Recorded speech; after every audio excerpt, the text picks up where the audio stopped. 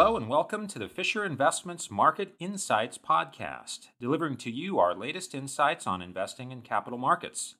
I'm your host, Mike Hansen, filling in this week for Naz Srinivas.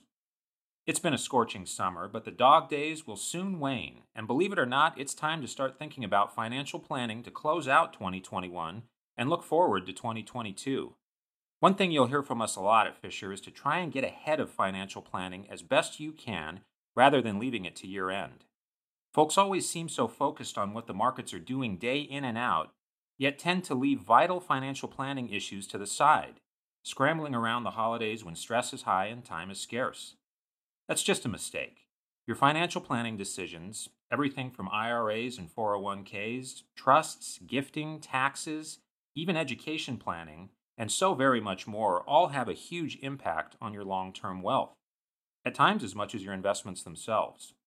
But navigating this stuff all seems about as clear as mud, and frankly, it's pretty tedious. Which is why I think we put it off to the last minute. Luckily, though, we've got our own financial planning guru, Haley Bill, in the studio to walk us through all the latest strategies, potential changes in taxes, and helpful reminders to optimize your financial planning. This is Haley's second time on the show. And just like the last time, we had a great conversation, and it will remind all of us of the things we know we should be doing with our assets. I'll admit it even put some good reminders in my head, too. But before we get to the interview, make sure to recommend and share our podcast to a friend you think needs to hear this. Our mission to better the investment universe means we want these messages to reach as many ears as possible. Without further ado, then, let's talk to Haley Bill for a little clarity on financial planning. Enjoy.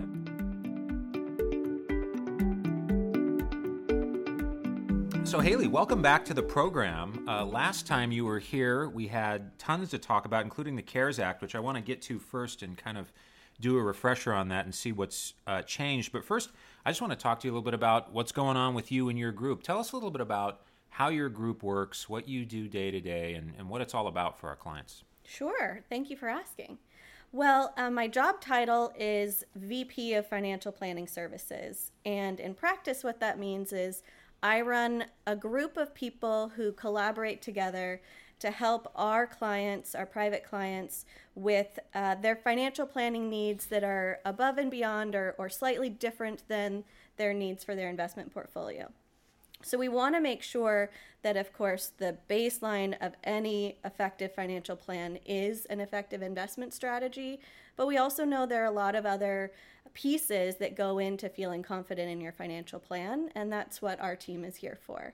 So whether it's more tax planning help, retirement planning help with Social Security or Medicare, or even estate planning, we have specialists that focus on estate planning guidance. They all kind of work in partnership with the investment counselor to make sure clients feel supported in all aspects of their plan. Yeah, it's amazing how important this stuff is, and it's just full of detail, which is why I'm really glad we have you on the program to walk us through so much of this. And, for all the talk about investing, and people are always interested in what's the market going to do and so forth, this is the stuff that really builds wealth and can protect wealth over time. So why don't we just jump right into it then?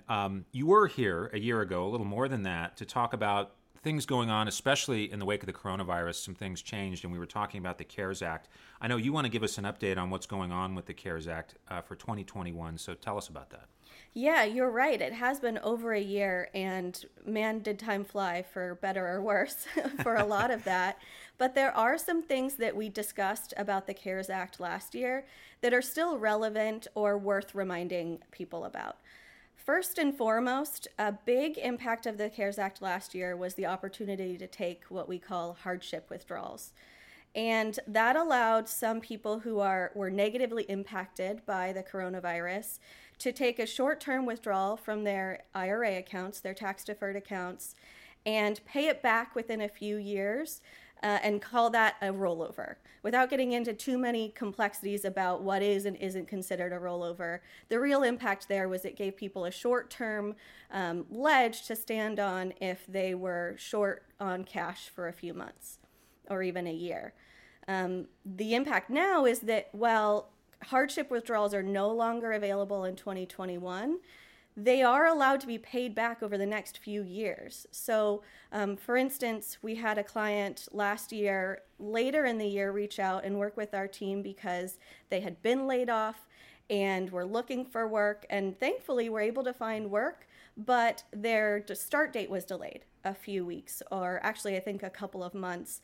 And so they were looking for a way to get some short-term cash relief without having a long-term negative impact on their tax bill because they already didn't have as much money as they were hoping for. That individual was able to take a withdrawal and know that as long as they pay it back within 3 years of receiving the money, that can be treated as a rollover, and most importantly, a tax-free event. So that's the hardship part of this, but more broadly speaking, what about RMDs, required minimum distributions? Yeah, so speaking of retirement accounts and withdrawals from retirement accounts, on the flip side, if people were at a point where they didn't need their income from their IRA, for the year 2020, required minimum distributions were put on hold. So it was kind of like a lost year for required minimum distributions. They don't have to pay them back this year or take twice as much this year, but they do have to kickstart them back up this year. That actually piggybacks on another change that came about in the Secure Act in 2019 that kind of got looked over because COVID brought a lot more attention to the CARES Act.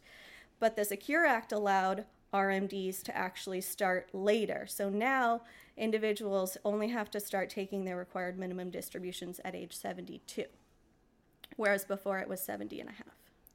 Yeah, I imagine actually clients are often, either just not understanding what to do with that or when to do it, and then you get these things changing quite a lot, and it gets fairly confusing. Okay, so now let's round out the CARES Act talk and talk a little bit about the charitable giving features of this too.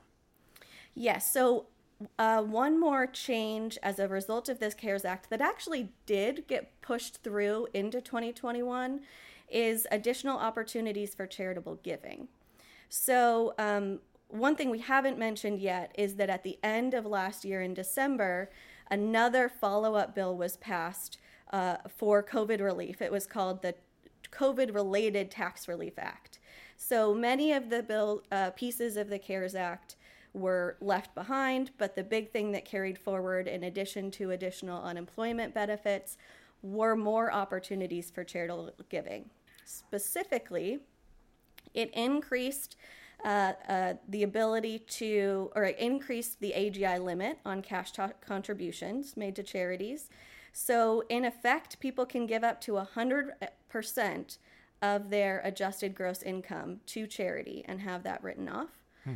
And there's an additional what they call above the line deduction, $300 above the line deduction that kicked in as a result of the CARES Act and has been pushed through into 2021. So even those that don't itemize their taxes, which is actually quite a few people because itemization requires quite a few different write-offs, they at least can give $300 tax-free. Yeah, what's funny about itemizing taxes is it requires a lot of work. That's always one of the pivotal decisions in that, if you ask me. It does, and unfortunately, you kind of have to do the work to determine if it was worth doing the work. It's a bit of a catch-22. One of the best reasons we have computer software, although you still have to check these things for sure. Okay, so let's switch gears a little bit now then. That was all quite interesting, and I think that people are really going to have to grapple with the CARES Act features. But, the other part of all this is that people anticipate legislation and change to these things. And I know that this is a year in which that's happening. So we've seen some new legislation proposed, things like the American Families Plan, which is still being debated. What should we tell listeners who are thinking about making financial changes based on this legislation? How should they think about this? Should you anticipate this type of thing, or how would you do it? Yeah, I know, Michael, you're well aware that we want to be careful about over-anticipating legislation that's just being proposed. So the American Families Plan was just announced in April as a proposal by the Biden administration. And proposals are really just the starting point for congressional negotiations. So there's a lot that could be subject to change, a lot that is really discussed in the media, and a lot of rhetoric around worst case scenario if this bill passes. But what we have to keep in mind is that there's a negotiation process through Congress intra-party gridlock can definitely play into effect here. And even if it passed without full changes this year, the American Families Plan specifically would only really impact those with an annual taxable income of over more than $450,000. So it is a small portion of our listeners and our investors that could have a notable impact on their plan. So most of the time when our team is having conversations with investors about this, we try to slow them down and say, let's think about some opportunities that would be beneficial to you either way, but not make huge changes to your tax plan or estate plan, knowing that there's really a good chance that this doesn't come to play the way it's been communicated about so far.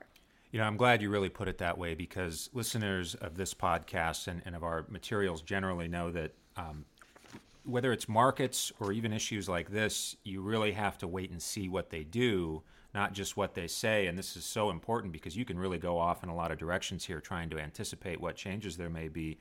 And when we say, wait for these things to happen, they'll be phased in slowly, you have to be patient, this is really what it's all about, as much as it is about any type of market timing issue and so forth.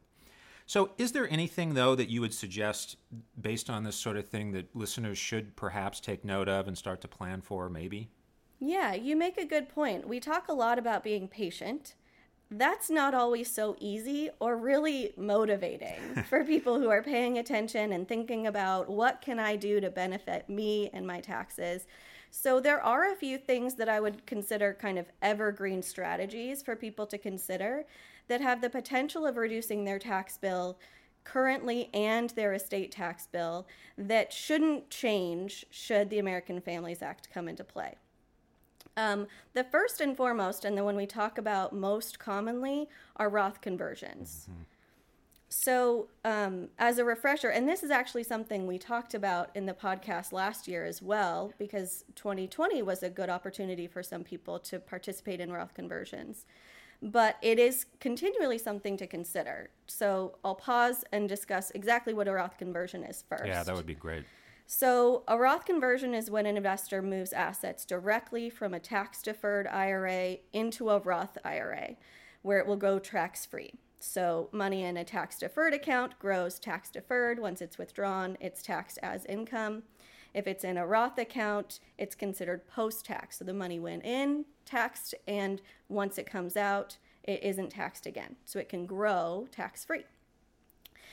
Where this can be impactful is for people who are potentially before required minimum RMD age or required minimum distribution age, but in a place where they expect their tax bracket to not be completely filled up. And so they might be able to pay taxes on taking money out of their IRA in order to put it into a Roth IRA where it will grow, and then they can take it later in their retirement years and pay fewer taxes later. This is beneficial before required minimum distribution age because it reduces the value of the IRA accounts that will require taxable distributions once you hit age 72. Yeah, in my experience, and not everyone can do this, of course, but if you're really trying to anticipate future tax changes, one of the best strategies is diversification. I mean, if you happen to have something that's like a 401k that's tax deferred, it's good to have something that's tax exempt then. And, you can diversify yourself that way. And not everyone can do that, of course, but, to me, jumping back and forth in anticipation of these things can also be harmful. And it's the same feature, it's the same advice. You want to just wait and see what's right for you before you go and do these things. And so on that note, if someone's considering this, what are next steps for converting to a Roth? Well, it's definitely something you want to talk about with a certified tax planner. And that's because, as you mentioned, you want to make sure that this is relevant for your specific tax situation. And that's going to take into account a lot of different factors about what taxes you're likely to pay this year, how many taxes you're likely to pay into the future, and whether that tax bracket has some wiggle or not. We don't want people to be too impulsive and assume that a Roth conversion is always right for them, because there could be larger impacts on their tax bill into the future. Yeah, indeed. That's really where the technical knowledge of a professional really comes in handy. If we're talking about Roth conversions, but what are some other things listeners can do? And I'm very interested specifically in gifting, because gifting is such a huge tax strategy area in general. Yeah, gifting has, well, first of all, there are a lot of different opportunities for gifting that I don't think we talk enough about. And so I'll talk about some of the most common, in addition to the opportunities we talked about that were came into play as a result of the CARES Act. There are some strategies that have been around for a while. We talked earlier about RMDs and the fact that last year people didn't need to take RMDs, and this year they might have to start doing that. What is common, particularly with clients we talk to, is that they might not actually need the money they're required to take out of their IRA as cash flow to support their goals for the year or into the future. So one opportunity is what's called qualified charitable distributions. So those are distributions you can actually start as early as 70 and a half. And they're charitable distributions, so they're not taxed, but they also give the benefit of drawing down that IRA so that your required minimum distributions are smaller. So that's one common strategy. Of course, you'll want to identify a charity that you want to give to, but if you're trying to figure out where to put this money, charity is, of course, an option. Getting a little bit more complex from there, if you are charitably minded, we always suggest people talk to an attorney about charitable trust options. If you have really concerns about your estate being taxable and you're trying to reduce your taxable estate before you were to pass away, charitable trusts are a really notable option. And then, of course, gifting. So one thing that's been a part of the rhetoric around the American Families Plan a lot is the potential for increased taxes on estates and inheritance tax. One way to avoid that, if it comes to play, is to reduce your estate before you pass away. So if you already know you want to give as much assets as possible to your beneficiaries, whether that's your children or your family, you can front run that by starting to gift now. Up to $15,000 annually per person can be gifted. And that could be anything from each child in your family and each of your grandchildren. You can give $15,000 without having to file a gift tax return. Now, correct me here, Haley, if I'm wrong, but to me, one of the most important features of all this when you do gifting is how much control you give up of the money, right? And if you're deciding between, let's say, a 529 plan for education or a trust or whatever it may be, it's not just the tax implications, it's the how much control do you have over that. And that's where you really want to dig deep and understand what you're doing there. Does that seem fair?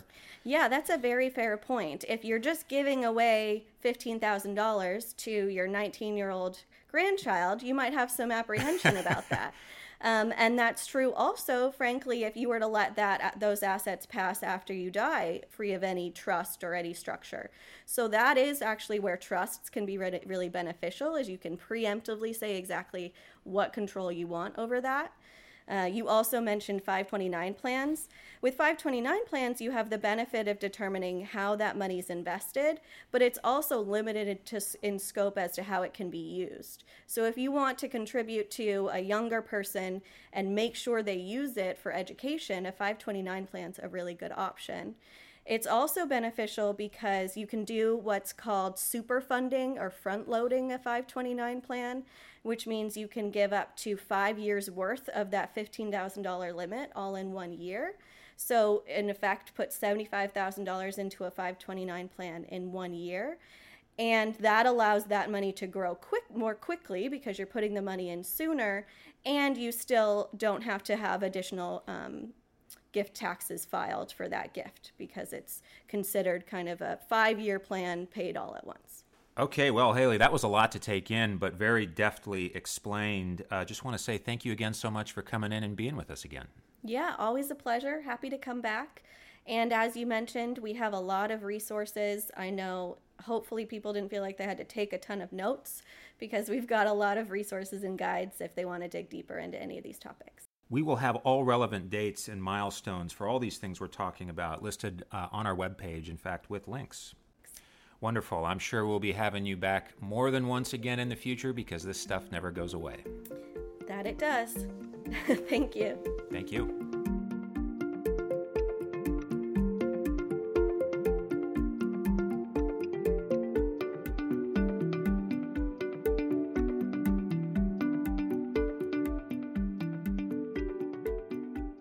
Well, that was Financial Planning with Haley Bill.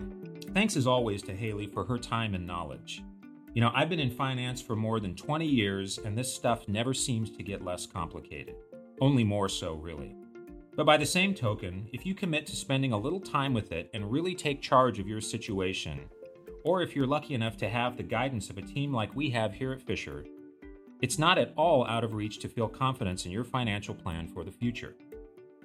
So, if you haven't already, subscribe to Market Insights and have new episodes delivered instantly to your device.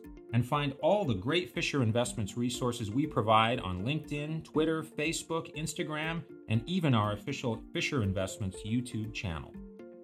Have questions or comments you'd like answered? Leave a comment on any of those venues and you just might hear your question answered on the show. Stay tuned as always for the latest thinking on global capital markets and current events from our team here at Fisher. And until then, I'm Mike Hansing, wishing you and yours a great close to the summer and much prosperity ahead. Take care.